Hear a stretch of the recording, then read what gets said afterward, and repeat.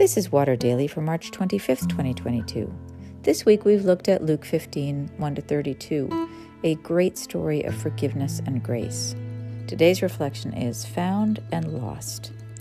It has been hard to pack all that we might say about this powerful parable into 5 days.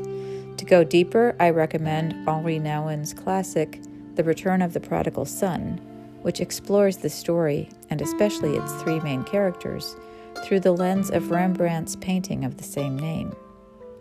We haven't spent nearly enough time on this prodigal father, whose extravagant forgiveness and restoration of his wastrel son strike some as no less wasteful than that son's squandering of his inheritance. First among those who feel that way is the father's elder son, who gets wind of the reunion and is horrified. Quote, "Now his elder son was in the field, and when he came and approached the house, he heard music and dancing. He called one of the slaves and asked what was going on. He replied, 'Your brother has come, and your father has killed the fatted calf because he has got him back safe and sound.' Then he became angry and refused to go in. His father came out and began to plead with him.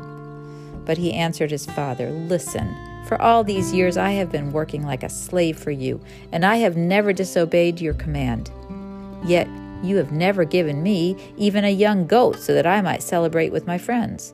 But when this son of yours comes back, who has devoured your property with prostitutes, you killed the fatted calf for him.'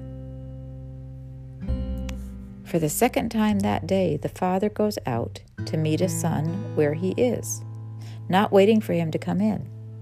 He loves his sons equally, and that in itself is an affront to this elder boy who has faithfully served and done everything right. In his view, his father should love him more, for he has earned it. And in this view, he has a lot of company. When I ask people to whom they relate in this parable, most say the older brother. We like fairness. We like earning our way. Yet Jesus made it clear in parable after parable that the realm of God is a place not of fairness, but grace. Grace extended to others, undeserving others, and grace by its definition comes to the undeserving, can make us feel cheated. But God's economy is one of abundance. Had the elder brother asked for a party, he could have had one every week.